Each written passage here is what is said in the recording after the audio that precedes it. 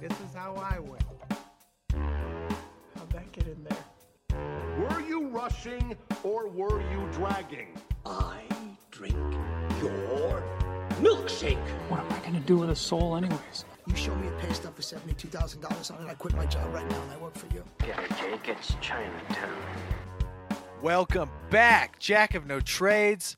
We're here and we're ready to talk about some kids and their ability to act in movies. I've got a very, very fired up Bill Mo in the house. What's up, fellas? What's up? Yeah, we had like probably a 45-minute delay because computers are bullshit sometimes.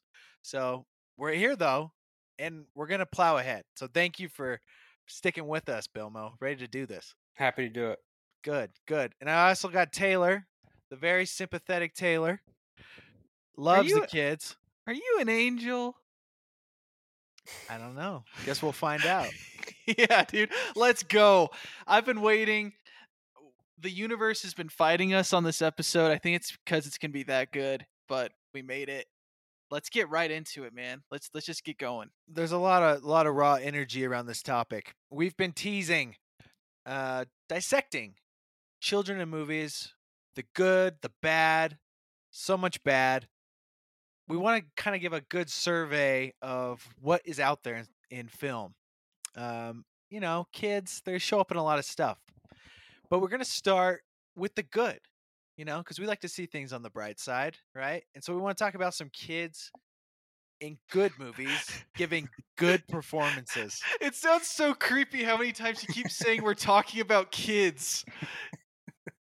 Yeah. So funny, dude. It's going to be a theme. Yeah, and I think this, if you've listened to the last like 3 or 4 episodes, I think this topic has just naturally been progressing. You know what I mean? Like I feel like this has just been a topic that's kind of naturally come up because in the recent movies that we've talked about and we've reviewed, there's been some really poor use of children in movies. And I think, to preface our discussion, I think, to give it some context, I don't know. I think when we talk about kids in movies, it comes down to what is their role in the movie, and not just in general. What are kids' roles in movies? Because every movie is going to have, a different context in which that kid has a role to fulfill. Mm-hmm. And I think there's a lot of times where those roles are just very much misguided. Either they're overused or they're doing too much, more than a kid in that particular context or situation should be doing. And sometimes it's just right. And I think we're just going to kind of be, like you said, we'll start with the good ones and why, and maybe talk about why they work in, and I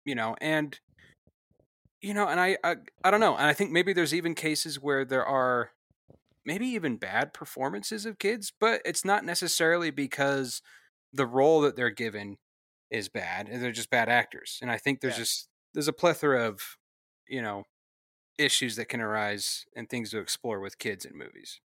And I think our biggest beefs are typically with movies focused towards older audiences that feature children rather than movies that have kids that are made for kids. I don't really give a shit about kids movies and kid performances. That's a totally different thing. I'm not talking about Spy Kids. Exactly. We're not here to shit on Spy Kids, Shark Boy and Lava Girl or whatever. Yeah. Movies made for children have a very specific purpose, and it's to give parents a break for a couple hours and just let the kids zone out. And to make some dough. They fulfill that purpose. So can you guys tell when a kid was given all the setup to be good in a movie, but they sucked at acting, versus the director didn't know how to work with them, the writers didn't give them good lines? Like, can you tell the difference when you watch a movie? Like, you're like, a kid that was confident could actually deliver this well and be good, versus they didn't have a chance walking into this thing. Yeah, I think it could go both ways, but I feel like I could. I feel like I could pick it out. I feel like it's like, oh, we need a different kid actor in this, or oh, this role just needs to be changed entirely. I think there's just always going to be the examination of the role and the actor. And how those things sometimes aren't cohesive. Sometimes both are bad role, bad actor, and vice versa, and so it's just I feel like you can tell, though. I feel like there are situations in which it's fairly easy to tell, hey, this kid is just completely unnecessary in this movie. Or, in fact, I have an example that we can get into off the top of my head where they just need to be removed entirely.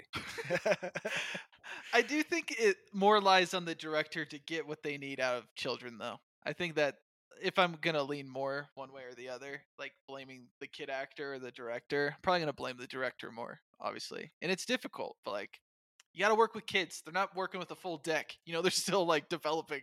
Yeah. My favorite kid acting trope is when you get that quick edit to get a reaction from a kid. It's like a quick cut, like where they're scared or they're happy. Yeah. And you can tell they did probably like 100 takes to get the one look, and it still looks like dog shit. Yes. You're like, that was a long day on set. That was rough. Okay, let's get into the good. Okay. All right, the gold standards. When we're talking kids, man, Taylor, I'm going to keep saying kids until you're just thoroughly creeped out. Best performances. What do we got? I'll lead off with. Lead off for me. We've gone through some of these, and we have a list that we've made out. But I'll just start off with Haley Joel Osment. I think he is a good. I think he's the definition of a gold standard. I think he is the standard of what every kid should strive to be, and the role that should be put out in movies, because I think his role is excellent, and I think he's obviously gives a great performance in that movie. Yes. In a scene that brings me to tears almost every time. Like one of the last scenes with Toni Collette, as he tells her about her mom or her grandma, I believe, and gives her, like, that scene just crushes me every time. And Haley Joel Osment all around just kills it in that movie.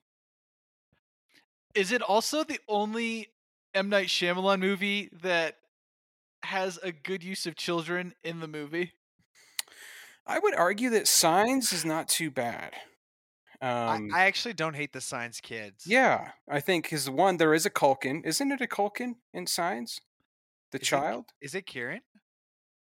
Is it not Kieran? I swear it's a Culkin. I'm looking it up right now. The two kids are creepy. They're not normal children. Yes.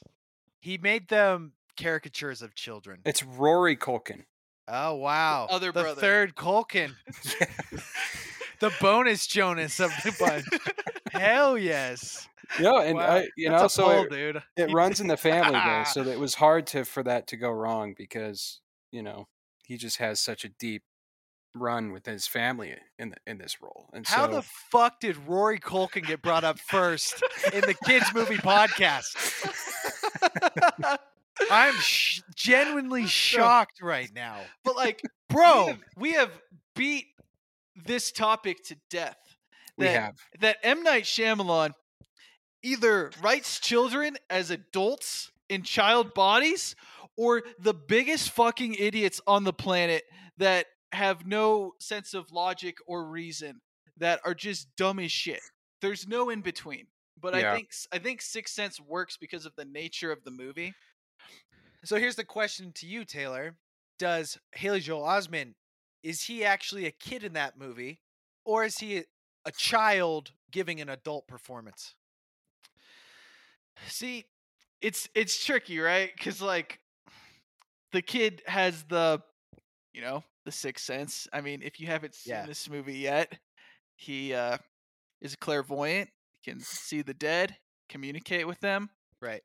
I mean, if you're a 6-year-old or however old he is, I mean, you're gonna be a little different than the other kids at your school. Yeah. So it works for the nature of the character, I feel like.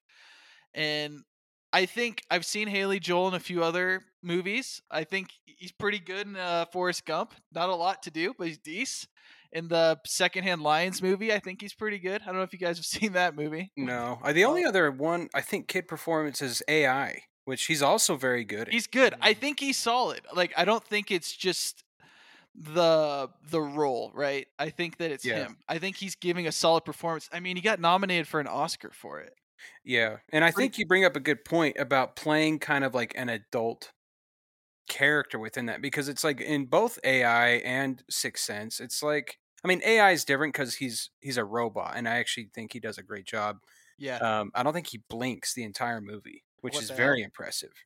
Until like I think the very last scene of the movie, he actually blinks. But the Sixth Sense, I don't know, because the circumstances, yeah, he can see dead people, doesn't have a dad. He's kind of in a situation where he's forced to be to grow up a little Mature. faster, Yeah. than the average kid. It's not like they're just some kid thrown into this situation. And so, I don't know.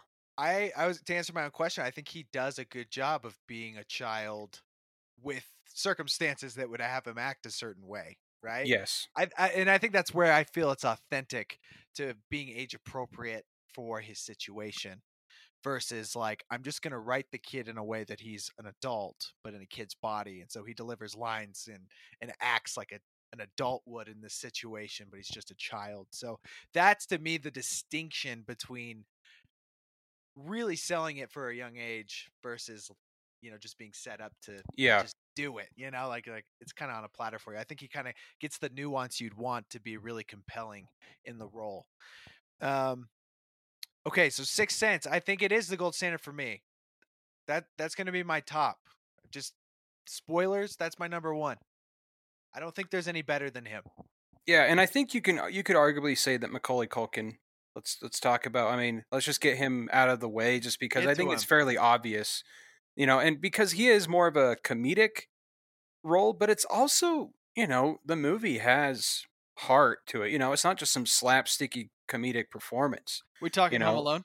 Home Alone, yeah, right? Home Alone, exactly. And, I feel like in some ways he's on the same level as Haley Joel, doing what he needs to do in that movie and also being just so iconic and bringing that character. I mean, own the 90s, because he's still, and he's still a child, and he obviously manifests a lot of that behavior. And I think, and it's kind of the fantastical element or slapstick element of him having the brains to form the traps and the whole plan and the whole 9 yards with all that. But I don't know, it works, and I don't know. It's interesting. He kills it. Like, this is a comparison. He reminds me of like early Jim Carrey a little bit, or like who had a massive run in the 90s, where like Jim Carrey was kind of playing the same character, I felt like, for several movies in the 90s, where it's like Jim Carrey in Ace Ventura, Jim Carrey in The Mask, Jim Carrey in Dumb and Dumber, whatever.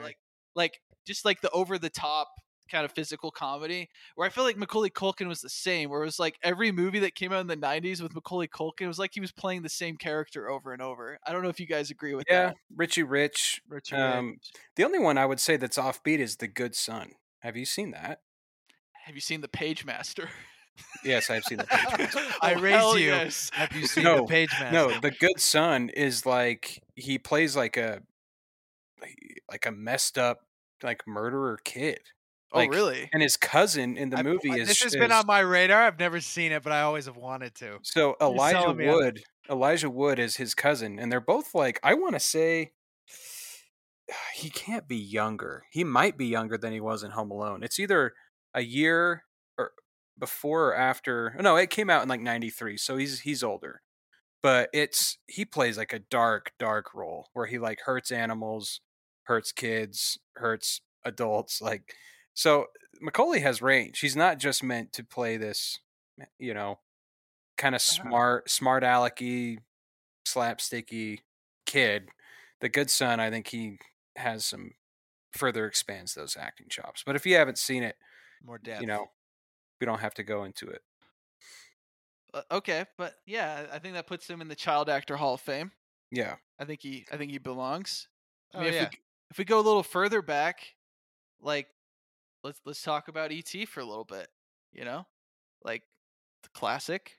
It's probably one of the best movies ever made $1 bazillion. Everyone loves it. And that movie falls apart if your lead kid can't make kids.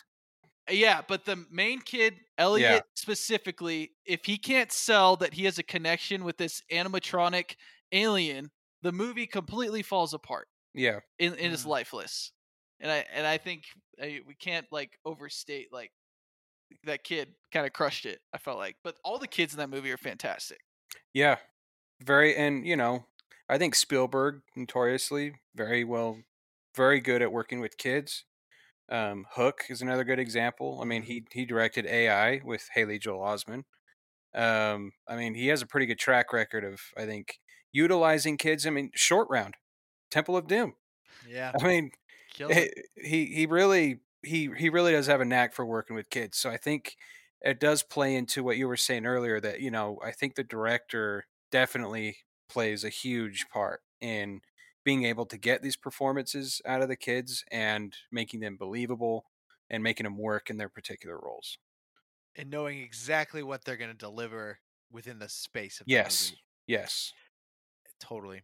So a more mature child actor that I think deserves recognition or, being discussed would be Jodie Foster in Taxi Driver. Now, she was probably 15 when she made that movie. Yeah, if that. Maybe plays younger. Plays a prostitute. Plays a prostitute. I mean, a very mature role. Mm-hmm. Very mature role, but comes off very believable, and she propels herself into so many things after that. Oh yeah, like, incredible run from her, and that's a role that not many people could pull off in a way that would be effective, or it would kind of just tank the whole movie. And again, I think it works. It's believable in that role because she's been pimped out since how old was she? And I think again, that's just another good example of having these children thrust into situations where they're forced to be adults or become more adult. And she totally sells that in that movie. That's such a good. Yeah, that's a good one to bring up. That diner scene with De Niro, it's just iconic. Great it's so stuff. Good. Great stuff. And you could tell she had the chops then and there. And obviously she has a lot of great performances throughout her career. All right. Any other great ones you guys want to cover right now? Deserves recognition. I mean, let's just Shia LaBeouf, Holes. All of them. A little bit older. Movie. Even Stevens movie, True Confessions, where he plays a mentally challenged kid. So, do we count people that are playing high schoolers as kid actors? I mean, on a technicality, yes, but I think when we're talking kid actors for these purposes, I think we are kind of referring to the Haley Joel Osment, Macaulay Culkin age. And every like E.T., they're all like between 7 and 12 years old. Yeah. Yeah.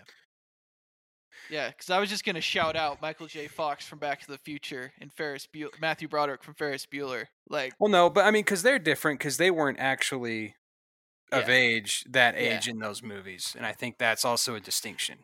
I like the question though you posed in here, Taylor, about who's the better high schooler, Matthew Broderick or Michael J. Fox? Who are you picking?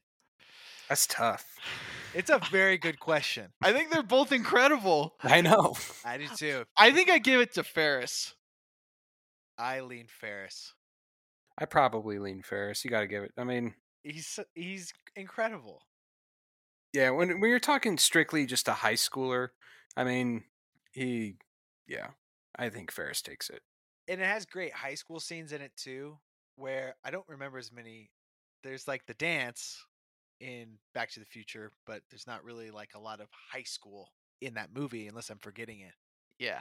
Yeah. So maybe it gave Ferris a little more, room to shine within the context of school, right? Totally catches the feel of high school. It does. In a way, Back to the Future doesn't. So maybe that's the difference. Both great performances. Good question. Good question. I got a question. Terminator 2. Edward Furlong. Great performance or okay performance? I think he's great. I think he's great.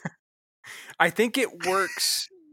Like that's the best way I can put it. It works because it's hard to say that he's like an excellent actor, like Haley Joel Osment. Yes, thank you. Because he's not a great actor, but it works.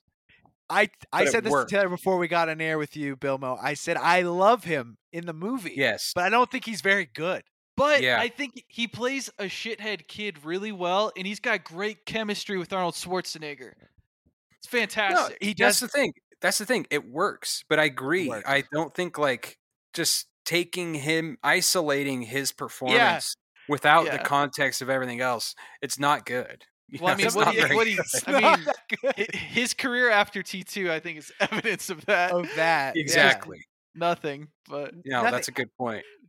I want him in the movie. I wouldn't replace him in the movie. I'm watching it and I'm just like, yeah, this kid's great. I love him, but he's not that good. It's like clearly he's in a movie. He seems like he's in a movie. So it's like riding the coattails in like a championship team a little bit. But you're likable. It's like the guy that you like having around. Yeah, it's like locker room guy. It's like being like J.R. Smith or something, Yeah, I don't know if JR's that guy, but maybe. Yeah, I just that's like a one of a kind situation. Like there's not very many situations like that where like not only like the movie is one of the greats of all time, all of the other performances are killer, but just like he just somehow finds a way to make his performance still work, even though it's not a good one. Thank you. Okay, interesting shout out. I had that sensation the whole time because I just watched it this last week, and I was like, I love this kid, but he sucks. So I'm glad you see it the same way. So your first time seeing Terminator 2? It is actually. What? When was this? This last week. Yeah. Holy smokes! Did you watch it for this pod, or was there another reason? I did. Yeah, it's incredible. Watch for this pod. It's on HBO. I was like, let's throw it up. So how did you just search kids in movies and Terminator 2 came up, or like how did you know there was a child actor in it? I think Taylor, you said something about it. Yeah, I threw it in our note. Oh, okay. Yeah, I went off the cheat sheet. I can't believe you hadn't seen it, dude. I know. There's always one of those, It's so good. And I love it holds up. First Terminator. It does. It's great to see how they handled some of the CGI and visuals. Incredible action movie. Great this movie. Pod did something positive for humanity. Absolutely. Got Ben to watch Terminator 2. Yeah, that's what we're here for. Push us over the edge on some of these things. All right, let's move on. I think we've covered the good, and we're really just teasing to get to the bad. Should we honorable mention? Yeah, before we get to the bad, if you have any honorable mentions, but this is a question that I really like. Which ensemble cast is better, or do you like better? The Sandlot or the Goonies? And so you're going top to bottom roster here between. I mean, I think the Goonies is more iconic. I think more people would recognize and associate their childhood. I don't know, with maybe not associate their childhood because but I think the Goonies just has more pull than the Sandlot. If I'm being honest, I think I've seen the Sandlot more than the Goonies. And I probably have too. And I got the Great Hambino, I got Squints, I got Benny the Jet Rodriguez. I'm having a hard time thinking of any of. I remember Chunk, right? That's the Truffle Shuffle. Yeah, Data. Yeah, Data. They're both great. I remember Josh Brolin's in that movie. Yeah, Sean Astin. Yeah. That's tough. It's tough. I think I lean Sandlot personally. Is this a skewed age question? I think so. If you're a child in the 80s, I bet you're picking the Goonies. Yeah. If you're a child in the 90s, you're probably picking Sandlot. I can't imagine you're not. I grew up watching the Sandlot, and like we were actually, it was a kind of almost forbidden because of the name calling scene. Really? They just, my parents didn't like that scene, so but we loved, Sandlot. I mean, I don't know when I actually watched Goonies. I don't know that like I grew up watching it. I feel like the Goonies was something I visited later, not as a child. I probably saw Goonies like past 10 years old, and I remember Sandlot was one of those first. I want to rent this movie over and over again. Loved it to death. So I lean Sandlot really heavily, but Goonies has a lot to be up there. I know. I just across the board. There's some great moments in that movie. I think as a movie, Goonies is more iconic, but I do think the ensemble cast. I mean, and again, because we're '90s kids, is just a little more relatable and more memorable. I think, and like, you just. Benny the Jet, dude, he was the coolest kid. Like, there was no one cooler. There was no one cooler. I love it. Squint. Yeah, the whole crew. Like you're probably right. I think if you have to pick the cast, it's probably got to be Sandlot. Top to bottom, it's tough. a pretty impeccable roster. Yeah, it is. They all have good scenes, and it captures summer in a level that's gonna always be nostalgic. Where the Goonies has that adventure aspect, but maybe doesn't have that same kind of feel. Right. They're both incredible. Let's both great movies. Both great movies. You can't go wrong with either one. And it's all due to the performances. I mean, any one of those kids drop the ball, those movies aren't the same. I love those movies because those kids across the roles. Mm-hmm. You're like, I know that guy. I went to school with that idiot. Yeah. It's go across the board. You're like, yep, I know that type of person. It's very great. Any other great ensembles you want to talk about? Taylor, you threw out Stand By Me, Harry Potter. We got to shout out Harry Potter, dude. It's the cast is fantastic. They could have got that way wrong. They nailed it.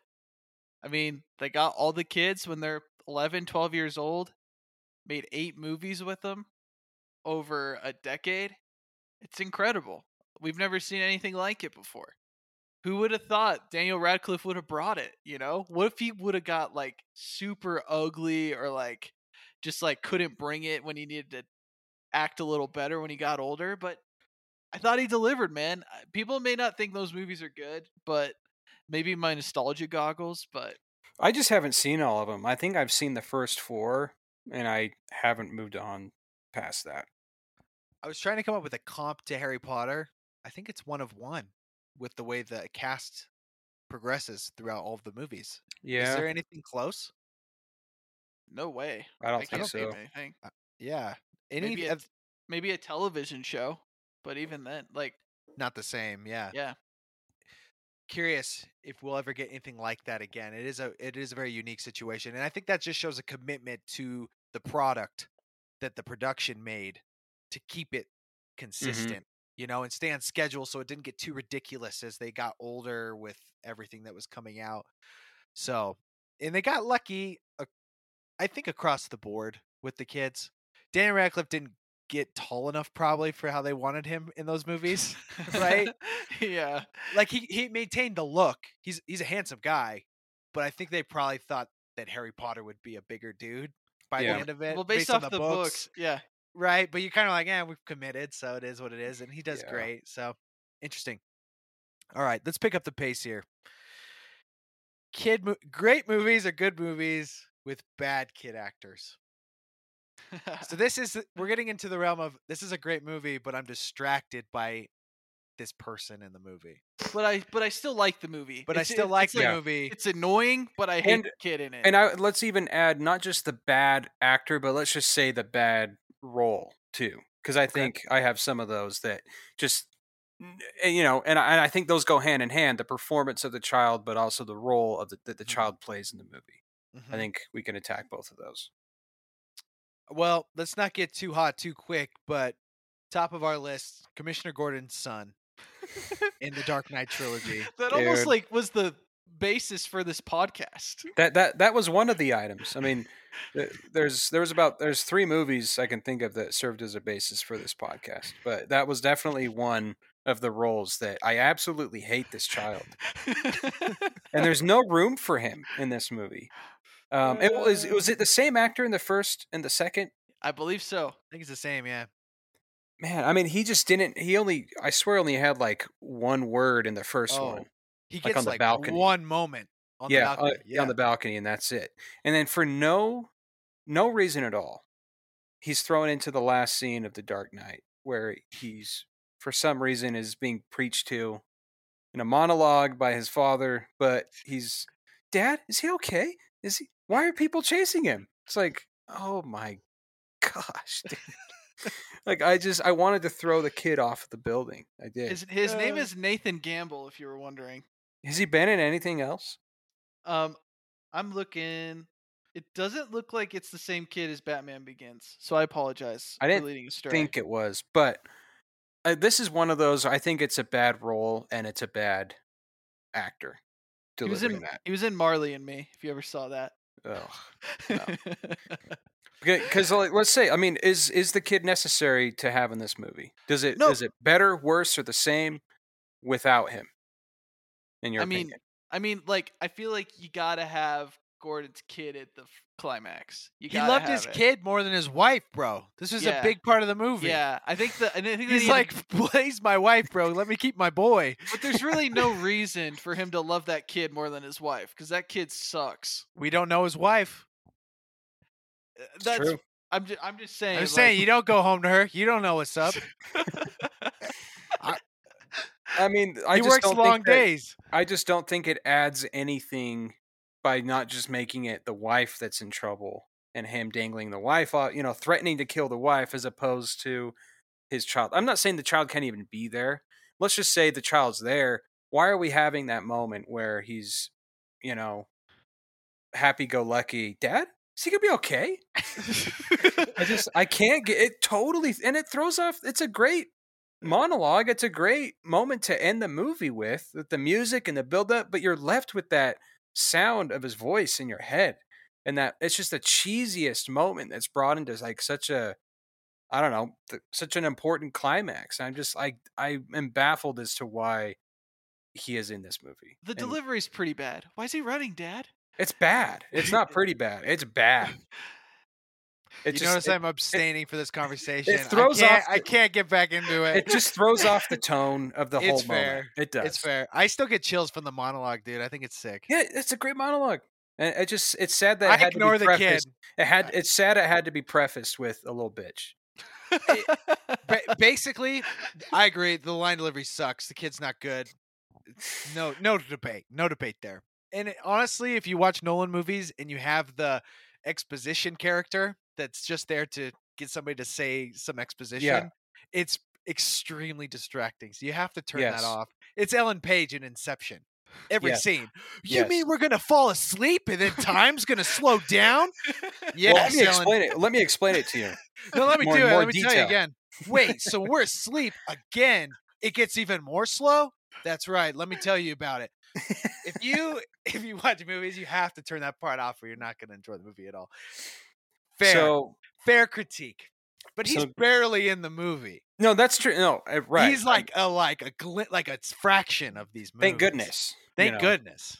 Thank goodness. Nobody wants him, dude. Here's one I wanted to throw out, and I think I've always wrestled with this one because the actress is good. I think she's a good actress, and that's not particularly pointing out a bunch of other things she's been in, but I think her character works. I just think her role was overutilized.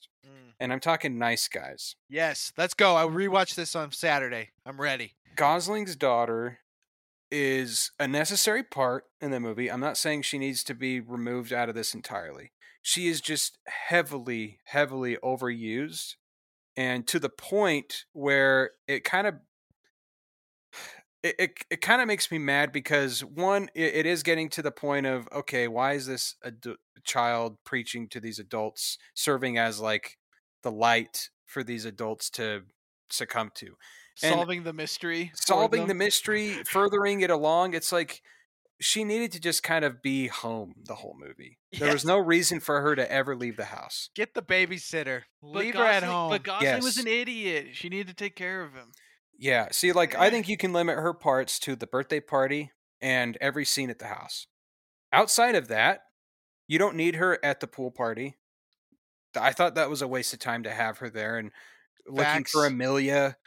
And then at the very end, absolutely no reason for her to be there. And it ruins probably what would have been the most satisfying and badass moment of Russell Crowe ending John Boy's life. I hate that, dude. I hate that scene so much. I hate it so bad. I hate the other when the guy's dead in the road. That Linda was trying to kill him. And you're going to kill him? Are you a good person? It's like, shut up. Shut up. Go away. This guy's a bad dude. And then like Russell Crowe feels like he had to lie to her. Yes. I kind of get what Shane Black is kind of trying to do. He's trying to like have their character, I guess, like Russell Crowe, and have them trying to find like, there is like some moral balance that I need to have in my life, and like the child is representative of that. It just doesn't work. It doesn't work. I think you needed to leave her at home. That's what you needed to do. Facts. That scene really pisses me off because the whole John Boy's a bad dude. He killed Amelia. Horrible dude. He's kills killed her in cold blood on the tons street. of people. Yes, he's trying to kill everyone there. Russell Crowe's about to choke his ass out, and she comes in standing there yelling him, telling him, "I'm never going to talk to you again if you kill him." And he listens, and then he'll get arrested, I guess. I don't know, dude. Like, lock that guy up. That's good for everybody. She represents humanity and compassion. No, her role.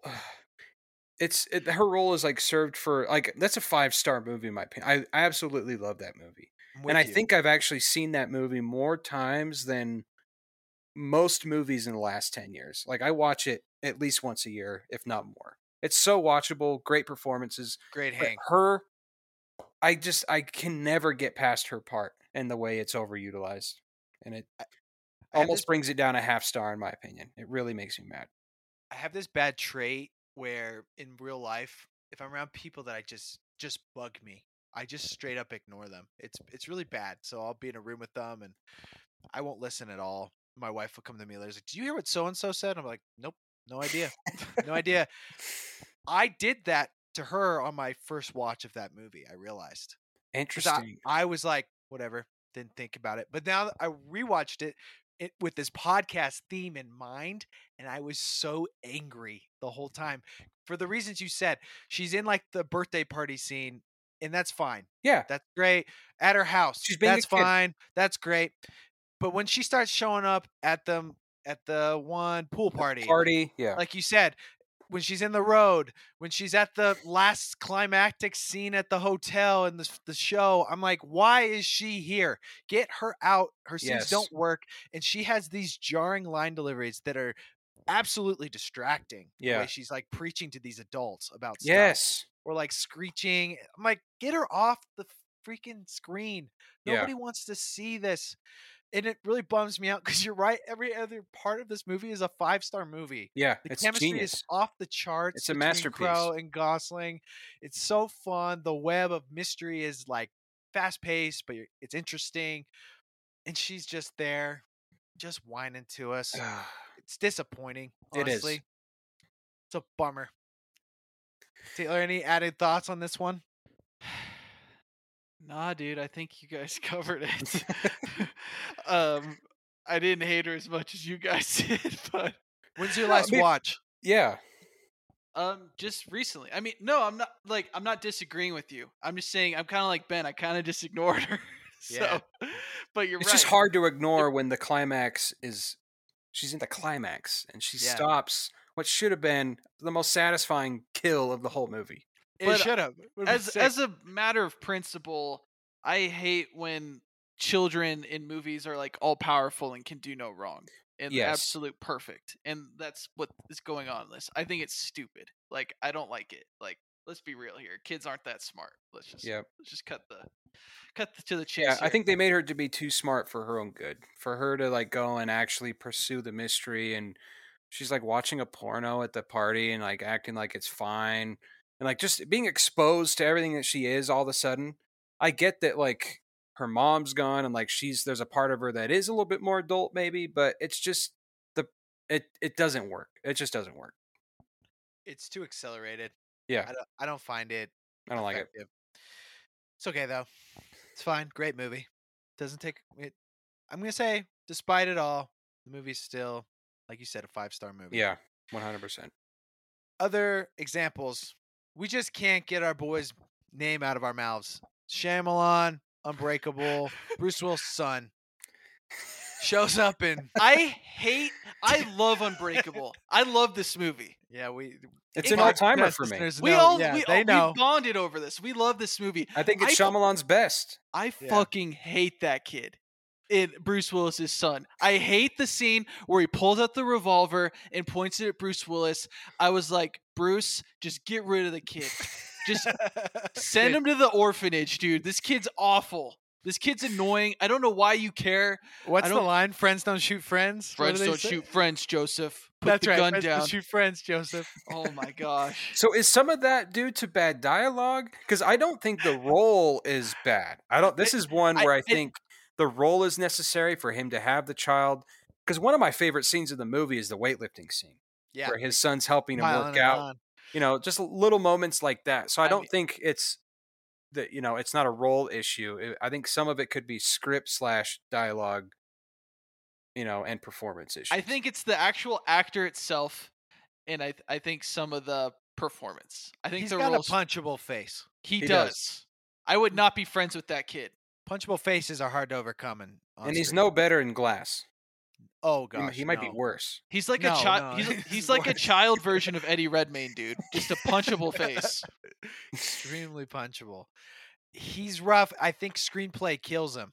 I think it's the screenplay in the original, because I actually think he fits pretty well in pushing David Dunn to explore himself from a kid's perspective. It's like, yo, look at what you could do. Look at what any kid would want to get to if they could. Yeah. Looking at a superhero, I think it fits, but he's not given any favors. Yeah, between his look and the screenplay. And I think there is enough great interactions, like the weightlifting scene, but then I love the end scene where he sees the newspaper. Yes. And he's like, he realizes that that's him. I'm like, I love it. That's a great moment. And I feel like that works for me. I don't know that I hate him as much as you do, Taylor.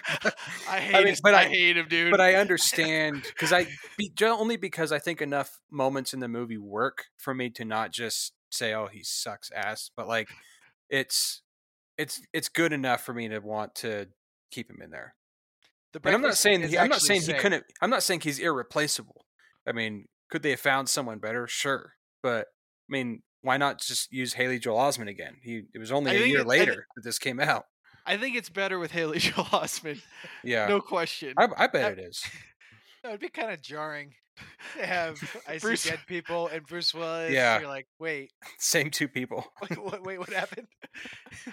That would be pretty awesome. Yeah, I get a little whiplash from that. I'd be fine with it. Another one I'm going to throw out, just because I'm still mad about Thor. Tried to rewatch Thor with my wife, Thor: Love and Thunder, and she had me turn it off after an hour. She's like, "You guys were way too nice about this movie." And I was like, "Yeah, you're right. This movie's awful." Natalie Portman in Heat. That's interesting. I think she overacts to the maximum in that movie. Doesn't everyone overact to the maximum? Yeah, but so you're saying bad performance in a great movie. Yes. I think the role's bad. I don't think the role's bad because the girl's supposed to be a train wreck. Yeah, but she's like too young to be the kind of train wreck they make her in that movie.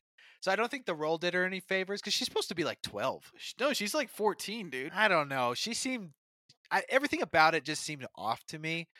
And she's that really rebellious girl, and the whole thing where she tries to overdose in the bathroom and all that, or she slit her wrists. I can't remember. I just thought it just was too much, and she's like a high caliber actress, we would say, and I think she was like really cutting her teeth in that role, because I didn't think a lot of what she did. I thought it was distracting more than it was effective. If you guys I'm not as fresh on Heat. And so I can't comment. I don't know, man. But I do remember her character in that. I think it's fine. I think she plays like a emotionally distraught teenage girl pretty normal. From what I've seen of emotionally distraught teenage girls, they're pretty hysterical, as all teenagers are. So I think it's that fine. line of feeling authentic versus like I'm turning up a notch because this is what dramatic people do. That's what it felt like to me watching her. I mean, her stepdad was Pacino, dude. What'd you expect? Pacino's doing enough cooking for her. She doesn't need to get in there with him. Just let him cook, and she just needs to ride on the coattails. Just want to throw that one out. That's one I always think about with kids. It's fun to see it when she's younger. And she's really bad in the Star Wars movies, by the way, but we'll leave that. We'll get there. That's not her fault. Let's just say that. Let's get to it. All right. Any other great movies, bad kids? Not that come to mind. Okay. I'm sure there's more, but I think we covered enough of them. I think so as well. All right. Quick speed round. best DCOM movie in actor. Disney Channel original movie. Oh my gosh, dude. Shia LaBeouf is excluded from this ranking. You know, maybe Taj Mowry in not in what's it called? The dog one. I like this poll. I don't know this one. Oh shoot. You don't? The dog. The dog one. I remember Smart Guy. I can't remember the DCOM with Taj. No, from Smart Guy. Hold on. I need to get. Why can't I? It's on the tip of my tongue. Well, I've got like. Can I give like a top 3 for DCOM? Sure, go ahead. But I want to say mine first because I know you're going to include mine. Go ahead. It's the top guy, easily.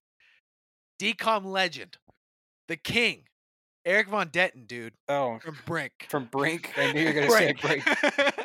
He's a G, dude. He's a soul skater. And then he sells out for a little bit, but then, he goes back. So it all works out. Great movie. Love that guy. He was in the Princess Diaries, too, as the hot jerk. He's just legendary. Brink is sick. Brink's dope. Hounded. Right, Hounded. I never saw that one. Missed Hounded that was one. good. All right. And he's a great actor. But we can't get past because he has 2 under his belt. I need to look up his name, but Smart House and Luck of the Irish. Oh yeah, that guy. I know.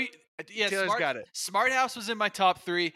Blank Check is in my top 3. Oh, Blank Check's dope. Blank Check's sick, dude. He has sex with that bank lady, dude. He does. Incredible. 8-year-old. Been laid. Incredible. It's Ryan Merriman. Yes, that's a Smart House. I know who you're talking about. He's fantastic. I mean, we got to give a little love to Johnny Tsunami too. Another classic. I would say he's not a very good actor, though. Yeah, I'm like, I mean, that kid has a punchable. I love the movie. Don't get me wrong, I really do. Out of but here. he has a punchable face for sure. All right. I can see what that. about the motocross girl? She's pretty good. She plays a good dude. Ugh. She gets that one guy to go gay for her, so it's pretty convincing. What about the Lawrence Bros, dude? You remember them? Oh, like the Andrew Lawrence brothers. Those guys The Other crush Me? it. They're in a bazillion of them. The Other Me. What's the one where they go on the ranch? Little kid's a little shit. No, the older guy's a little shit. He meets the little shit that works on the farm. That's a good one. Is it Cow something? Cowtail. Oh my gosh. You're right. It's something stupid. There's too many, but too many. I mean, the most successful is High School Musical, right? Like Zac Efron and Vanessa Hudgens. I'd say that's probably. I guess. It almost feels like its own thing, but you're right. It's a DCOM. Fair. All right. Let's get to it. If you want more DCOM content, let us know. We'll do some deep dives for you. There's some great ones out there. Some great plots.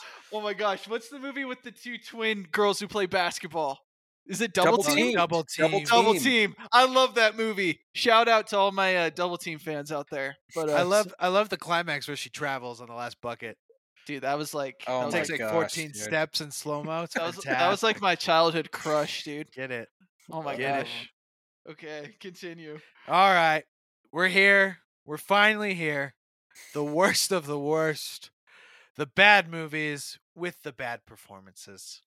So these are people that just didn't have it, and they actively hurt the movies that were already bad.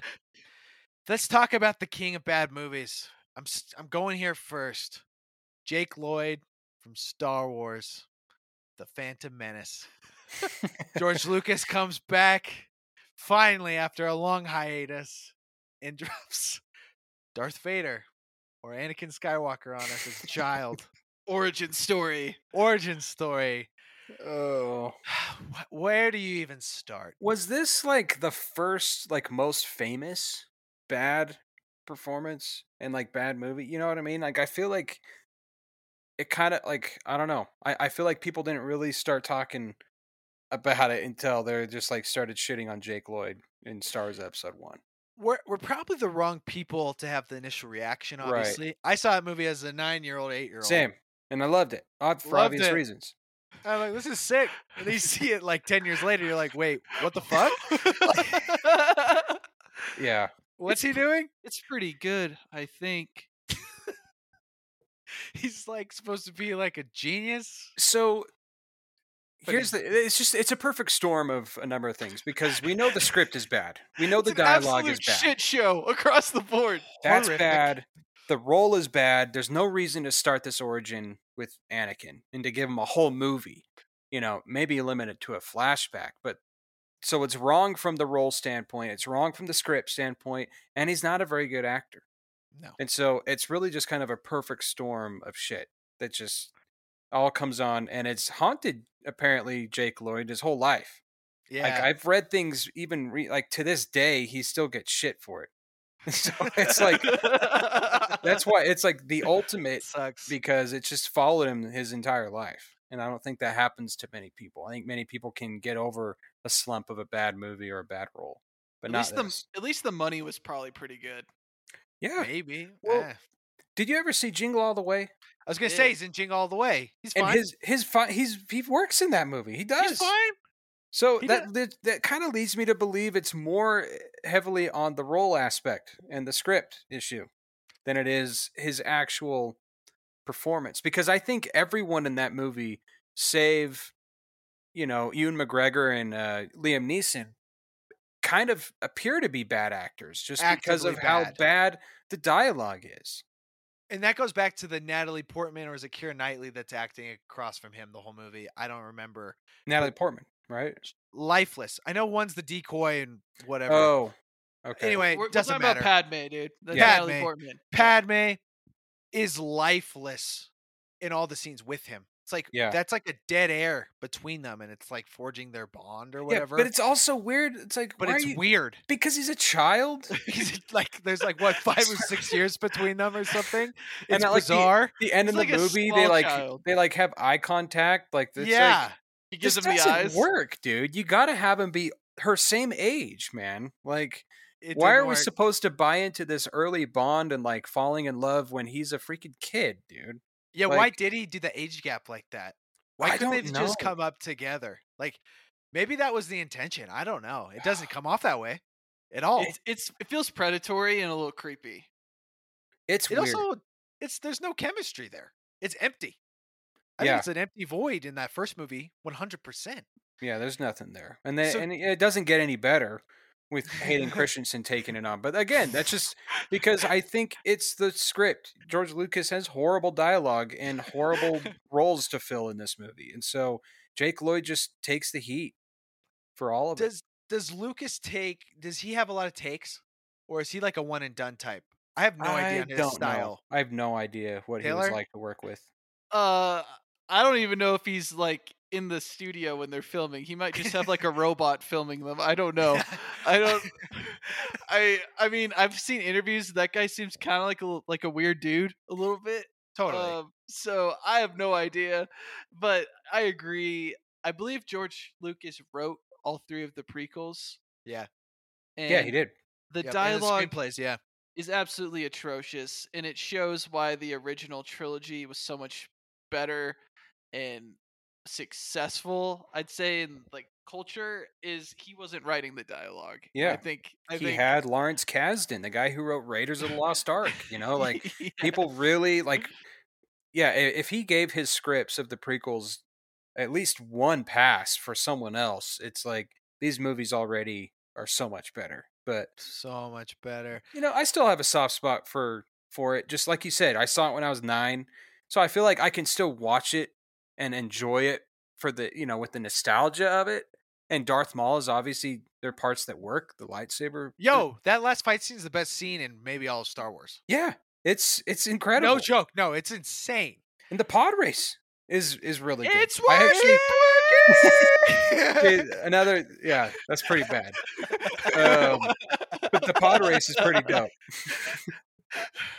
He's pretty bad in all those scenes. Not gonna lie. And that's why, like, was it a first take? He's like, yeah, it's cool. Let's go. That's kind of what it feels like, because there's this really strange delivery on a lot of the lines. And the lines are bad. He wasn't set up to succeed. Yeah, was there no effort to like really get more out of that performance? I wouldn't razz Jake Lloyd today at all for anything. I wouldn't either. I think pretty much any kid you would have put in there would have had a similar effect. I think he got destroyed by 100% a machine. It's just so actively bad you can't not talk. The product is just so bad we can't not talk about it. I mean, if I ever run into him, I'm gonna be like, dude, I love Jingle All the Way. Thank you. I watch it every Christmas, so thank you. I won't even bring up Star Wars, dude. I'll make him happy. Need. Rolling into Anakin, he's not a kid. He's, a young adult at that point. The follow-ups. Yeah. I think he does some things actually really, really well, and some things are really, really bad. He's like a high ceiling, super low floor actor in those movies to me. Because I think he has. Are you talking about Hayden? Hayden Christensen. Because he has some of his physical acting and his looks in those movies, I think is actually pretty effective. And then he gets his sand. But then you get the sand delivery when they're on the island.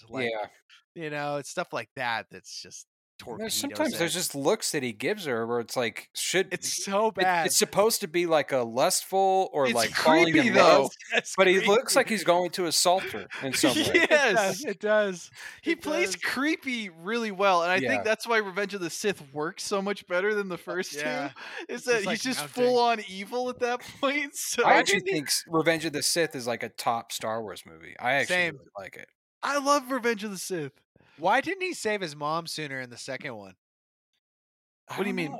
She was just like a prisoner on that planet. You couldn't go in and get her out and get her in a better place?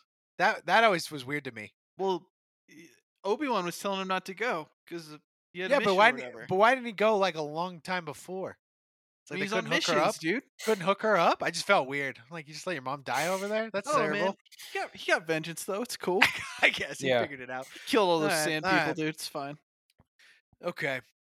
Yeah, Jake Lloyd, I'm sorry. It's not your fault. It's not your fault. It's not your fault. We need the Good Will Hunting scene. We do. It's not your fault. With Jake Lloyd. Just let him stand in a room. Someone make a meme. Do it. Get Jake Lloyd in that. Let's tweet that out. Feel bad for him. All right. We already talked about this person, but America Chavez, Doctor Strange 2. I don't think we need to litigate too much here. No. If you want to get a more expansive discussion, just listen to the Thor Love and Blunder podcast episode. Because we did discuss that. Because we already know Chavez, her entire role could be removed from this movie and it would be for the better in its entirety. Because everything that she does, her whole purpose is to open the multiverse. That whole power could be granted to Doctor Strange via a spell. We do not need her. We didn't need her in any scene of this movie, and nobody wanted her in this movie. And so the movie drastically was pulled down by her role, her performance, and just the classic tropes and propaganda that she represented. So hey, but all those kids out there are hyped to see someone just like them going on adventures with Doctor Strange, because that's what people want when they watch movies. Exactly. It's so unnecessary. It's everything that's wrong with child actors is personified in this movie in Doctor Strange 2. It just is. And they didn't even give her one trait that was memorable. No. It's the empty vessel. She wore the same outfit the whole movie. She's got a rainbow pin, bro. Got a rainbow pin.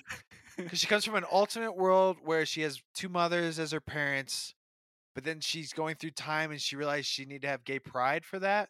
She's a walking kind of feels like you wouldn't need to do that if you came from another universe where it's just normal. Right. Right? Like, where did you pick up the need to have to broadcast that? Like, I don't care. It just felt like this was literally made by somebody trying to sell T-shirts or Disney Plus subscriptions or whatever Disney's peddling these days. Very strange. And the name is the cherry on top. I mean, America. America Chavez. America. Rough. That might be the gold standard for just dog shit. Like, just straight dog shit. Yeah. It's like, oh, this person isn't as bad. Like, this person's bad, but not as bad as America Chavez. You know, can't get. Yeah, that's kind of the floor. Very bottom of the barrel. I mean, look at Osman and America Chavez, and that's the spectrum right there. Brutal. All right, we got Danica Hirosh, Jack Reacher 2. I want to hear your guys' analysis on this one because I haven't seen it. So I want to get the lowdown. I've only seen the first Reacher. I haven't seen Reacher 2. Oh, you haven't? So no one's seen it. I mean, I saw this in theaters because I was stoked. Because we know the first one was just fantastic. Agreed. And you know what's crazy? Not a single child was in Jack Reacher 1. You're right. Not a single one. Not a single even mention of a child. No child is being used to motivate people to do anything. No child is used, no child, and it's not like those situations never are okay or work. There was no need.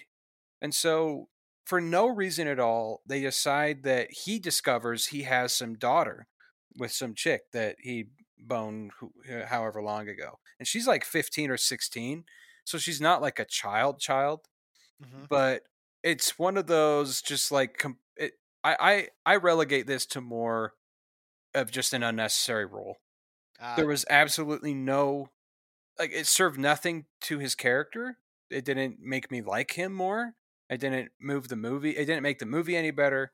And so I actually really don't like that movie.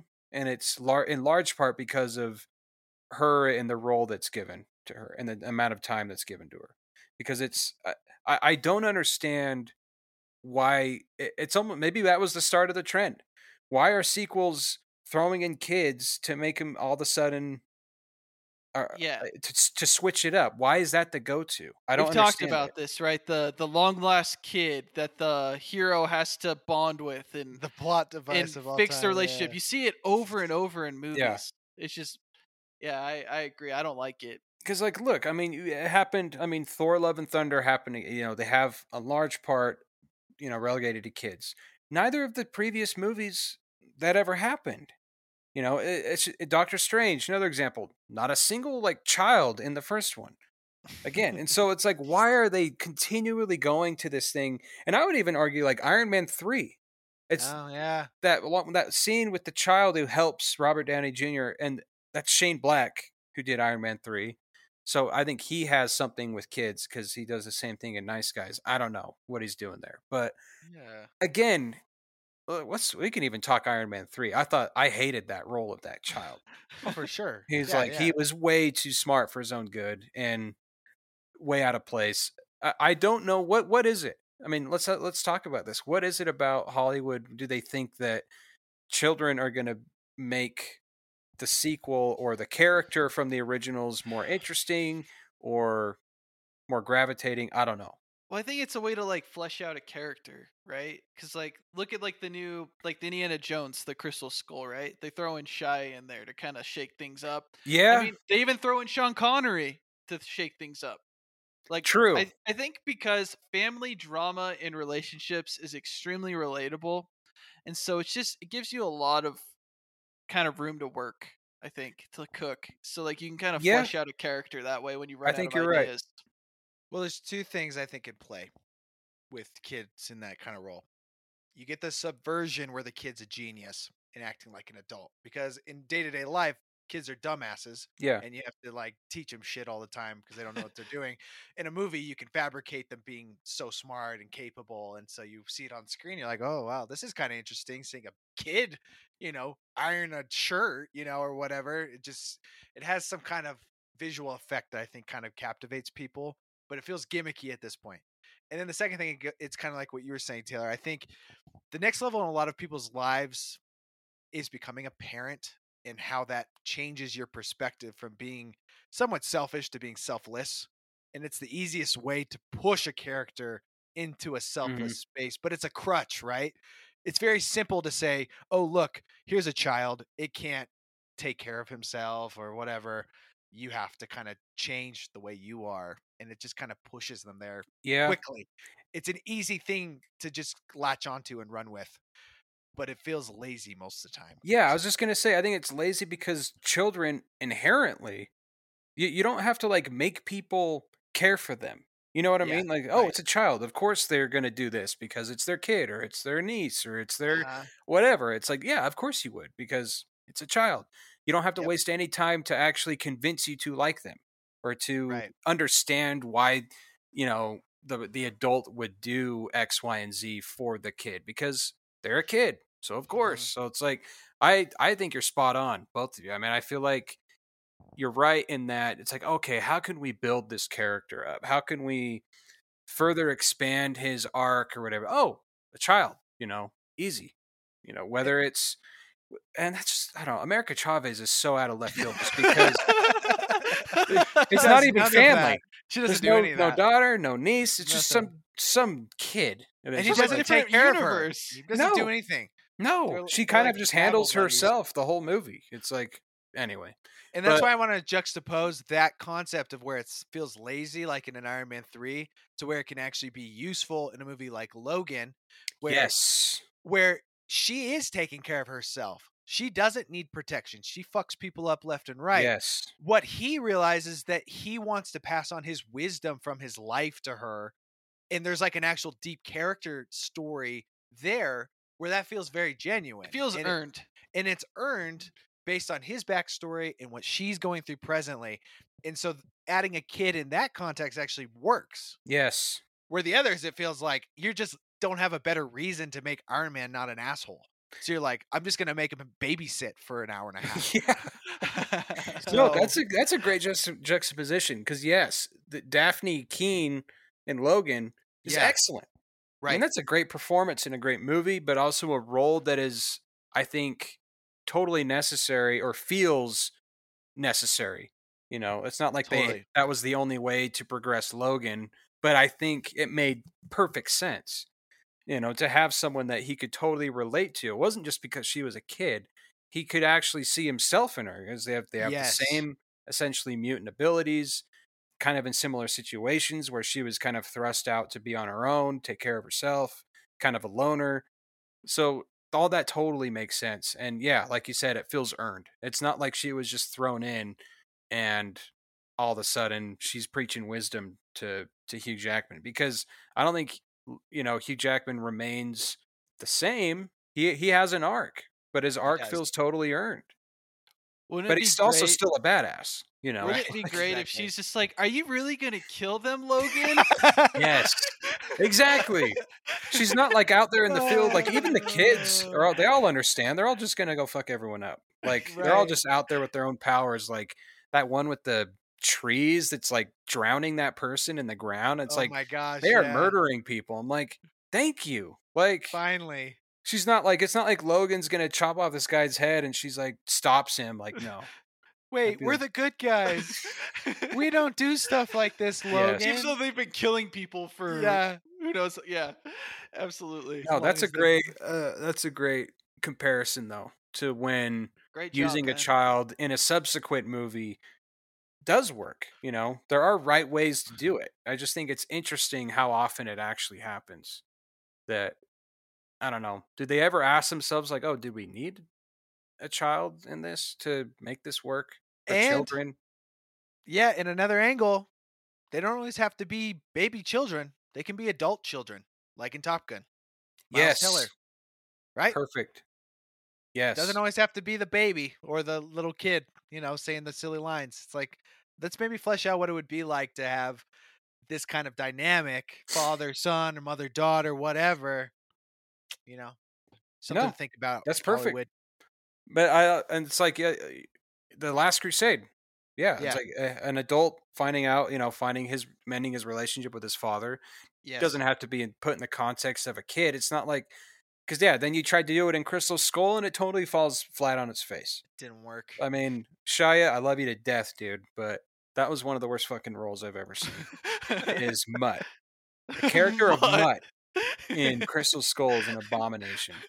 I remember. You remember when you're younger and you had a much higher threshold for movies where you just kind of watched everything and anything, and it was like, oh, this is pretty good. I remember seeing that movie and just being like, what the fuck?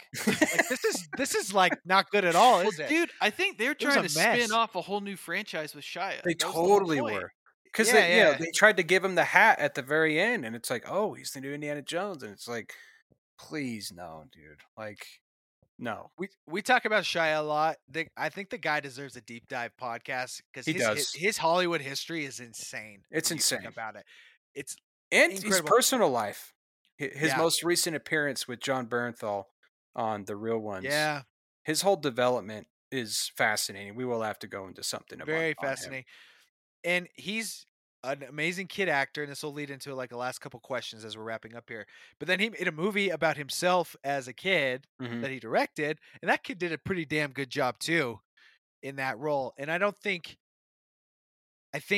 that movie isn't extremely memorable, but I think the performances are very genuine and authentic from what I felt about him. So I agree. I think, it was, he wrote it. I don't think he directed it. I think did he not? My bad. It was a woman that directed it, but very good performance by that kid. That kid's in a lot of stuff. I think he's pretty good. Yeah.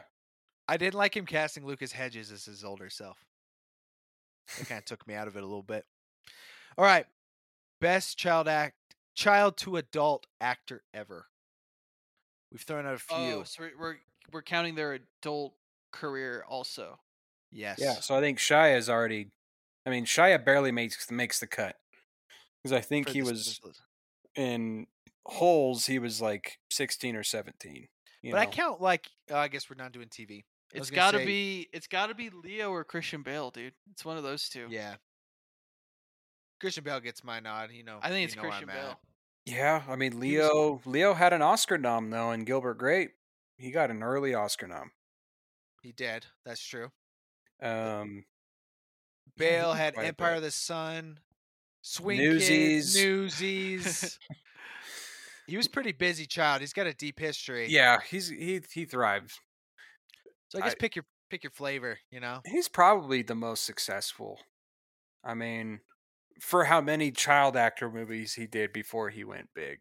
I mean, Leo, what, besides Gilbert Grape, what else? He was on a TV show. Yeah, that's right. That I haven't seen, but I know he was big on that TV show. Oh, yeah. Like Titanic, how old is he in that movie? Is he like 20? Like in 22? Real life? Yeah. He's pretty young. Pretty young. So it was 96 when it was being filmed. So he must have been. So Leo was born in 74, so he must have been 20, 21 when he was filming. Oh, wow. I didn't know he was 74. Okay. And he did some other like ensemble movies as well, like Basketball Diaries and stuff in that same era. Like a young guy. Natalie Portman, Jodie Foster, those are some others. Daniel Radcliffe. He's had an interesting career. I don't think he's not the best by any stretch. He hasn't I really don't know broken out. I'm not like looking forward to anything he's doing, but I'm paying attention. Yeah, you are. Weird Al Yankovic, bro. You're looking forward to that. No, I just mean in general. Okay, I was gonna say come on. Of course. He's not leading man A-lister selling tickets. No, like I'm not like searching him on IMDb like, oh, what is he doing next? Like kind of thing. Totally. But I'm paying attention, and so when I found out he was doing Weird Al, I was like, okay, I got to see this. That looks actually pretty entertaining.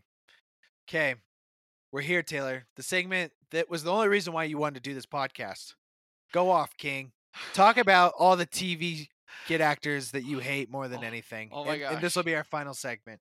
Okay. Yeah, I got voted out on including TV performances, but that's where the majority of my hatred for child actors comes from. So I won't go too long into this, but there's a certain trait in TV performances with kids that I do not like. And it's the bratty as hell kid who thinks they're smarter than everyone else, that never listens to their parents and never shuts the fuck up.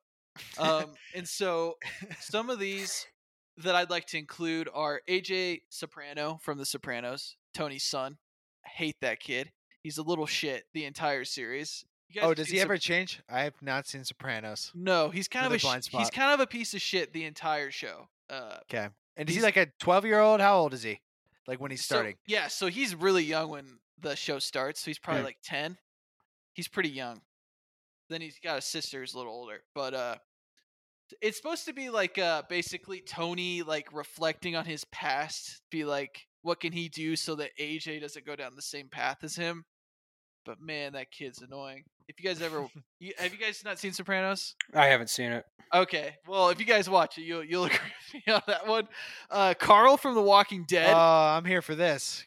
Carl is the worst outside of maybe Lori, Rick Grimes' wife. Carl might be the worst character in Walking Dead. Carl's dumb. He doesn't listen to Rick. He's arrogant. He's selfish.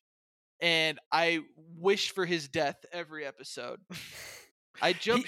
Go ahead. Yeah, well, and he's actively bad at acting. And he's bad at acting for almost all of it that I saw. Is he in any? I haven't seen Walking Dead, but is he in anything else? Not that I know of. Okay. Nothing I've seen him in. He's distracting. Extremely distracting, and like Taylor said, he's also written to be a total ass in basically everything he does that puts the group in danger, or he's just being a brat to be a brat. He tries to be a badass at a certain point. It just doesn't work. And that show is actually, the first 2 seasons I would say of Walking Dead are actually incredible TV. But he is a bad part of those 2 seasons, and he only gets worse as you keep going. Apparently, he's finally dead. So yeah, we did it, boys. We got it. I don't watch Walking Dead anymore, but it's a soap opera. I've harbored strong feelings about him for a long time. All right, next up, I got a whole list here. We got Jonah from Ozark. I don't mind Jonah. I don't mind him either. You don't mind Jonah, huh? I don't mind. You don't mind Jonah when he's laundering and saying, "Screw you, Dad. I'm 14 years old. I'm going to launder money for a different family." You don't have any issue with that whatsoever. I guess just within the context of everything, I don't. Yeah. It wasn't like. It just didn't strike me. I wasn't like, "Oh shit!" Like, get this guy out of here, kind of thing. It was just like, "Oh." Really, he hated Wendy. He didn't hate his dad. Marty was proud of him for all the work he was doing. He was rebelling. But he's good at laundering money. So what? But still, right? Like a 14-year-old being like, "I don't have to listen to you." It's like, well, actually, you do have to listen to me. Okay, but think about the context of Jonah. The dude is a little dork. Doesn't have a lot of friends. He's already naturally an introvert. He finally gets a cool uncle that shows up and likes him and is genuinely kind to him and treats him like an equal, somebody that he can actually confide with and talk to. And his bitch mom goes and gets him whacked out in the middle of Oklahoma or whatever. Spoilers, dude. Yeah, I'm spoiling shit. Then comes back and the mom's like, "I had to do it. I had to do it." It's like, yeah, I kind of hate my mom too. Just saying. I'd be a brat. Yeah, I think he earned his ability to be a brat. That's my opinion. I just think it's exaggerated to a ridiculous level. That's fine. That's fair. I think he earned it. Is all. I tracked his brattiness. Is all right. I'm saying. Those of you that hated Jonah, hit us up on Twitter. Hit us up. Let me know. I'm gonna agree on your next one though. So we'll find common ground. And here, this is my last one. I got Mike and Will from Stranger Things.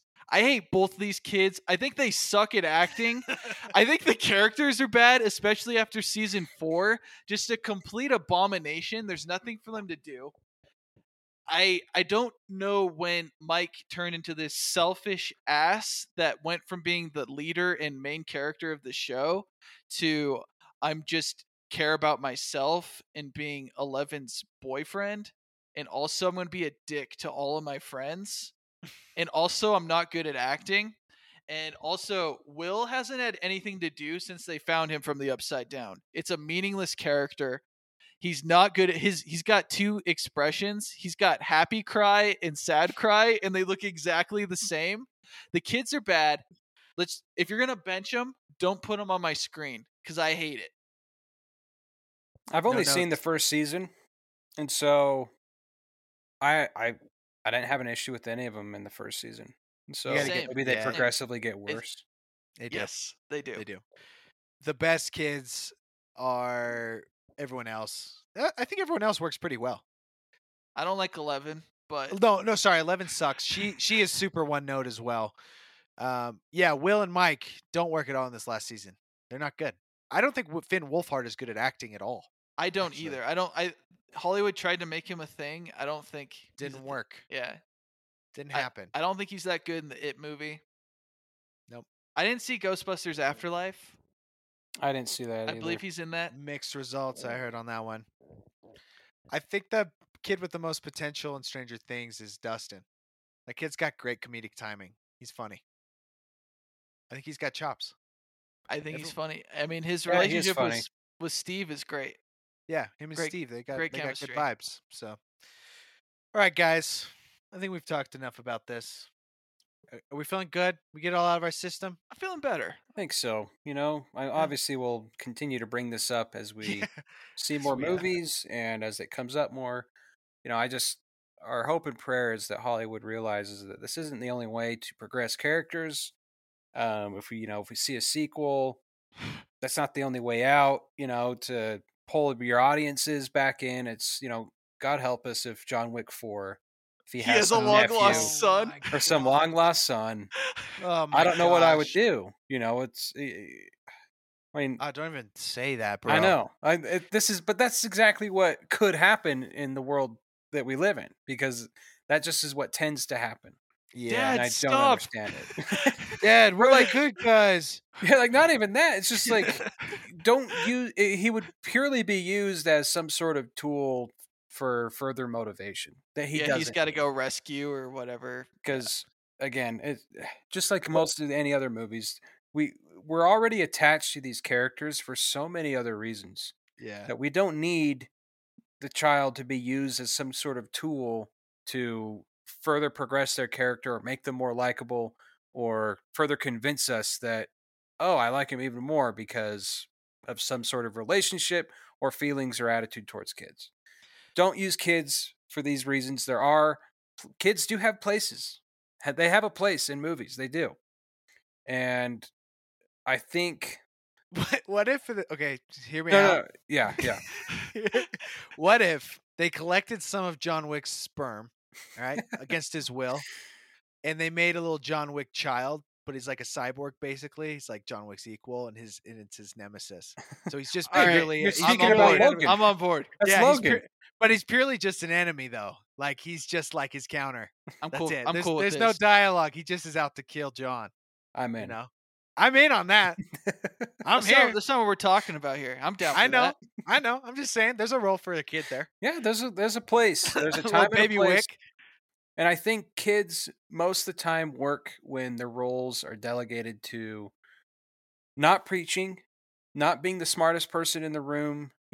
I would say mostly fulfilling the child role of being a child in a given situation. And I know context and everything like that can further, I guess, push those boundaries to not just be limited to a dumbass kid. And there are plenty of great examples of those that work. But man, nothing will tank a movie like a bad child or a bad use of a child. So, facts. That's it. Period. Put a pin in it. It's been spoken, people. All right, next episodes we got coming up. We're gonna get spooky. It's spooky movie season, people. A mega Halloween movie guide for all of you. We're going to try to have it up by the beginning of October. So you have a full list of movies to check out and get spooked. Can't wait. We're going to dive in. You guys are going to get ready to get scared. So it's going to be good shit. Bill Mote, it's been a pleasure. Good luck out there. Thank you. Avoid don't sign your kids up for any movies. This will be a good episode. Read the scripts before you just sign your kids away. That's right. There you go. Make sure they're not going to be a Jake Lloyd, and the next Jake Lloyd. Hey, unless you're cashing those checks, then who cares? I guess it doesn't matter. Deal with it. Nah, fuck it. All right. Gentlemen, until next time, we're out. Peace.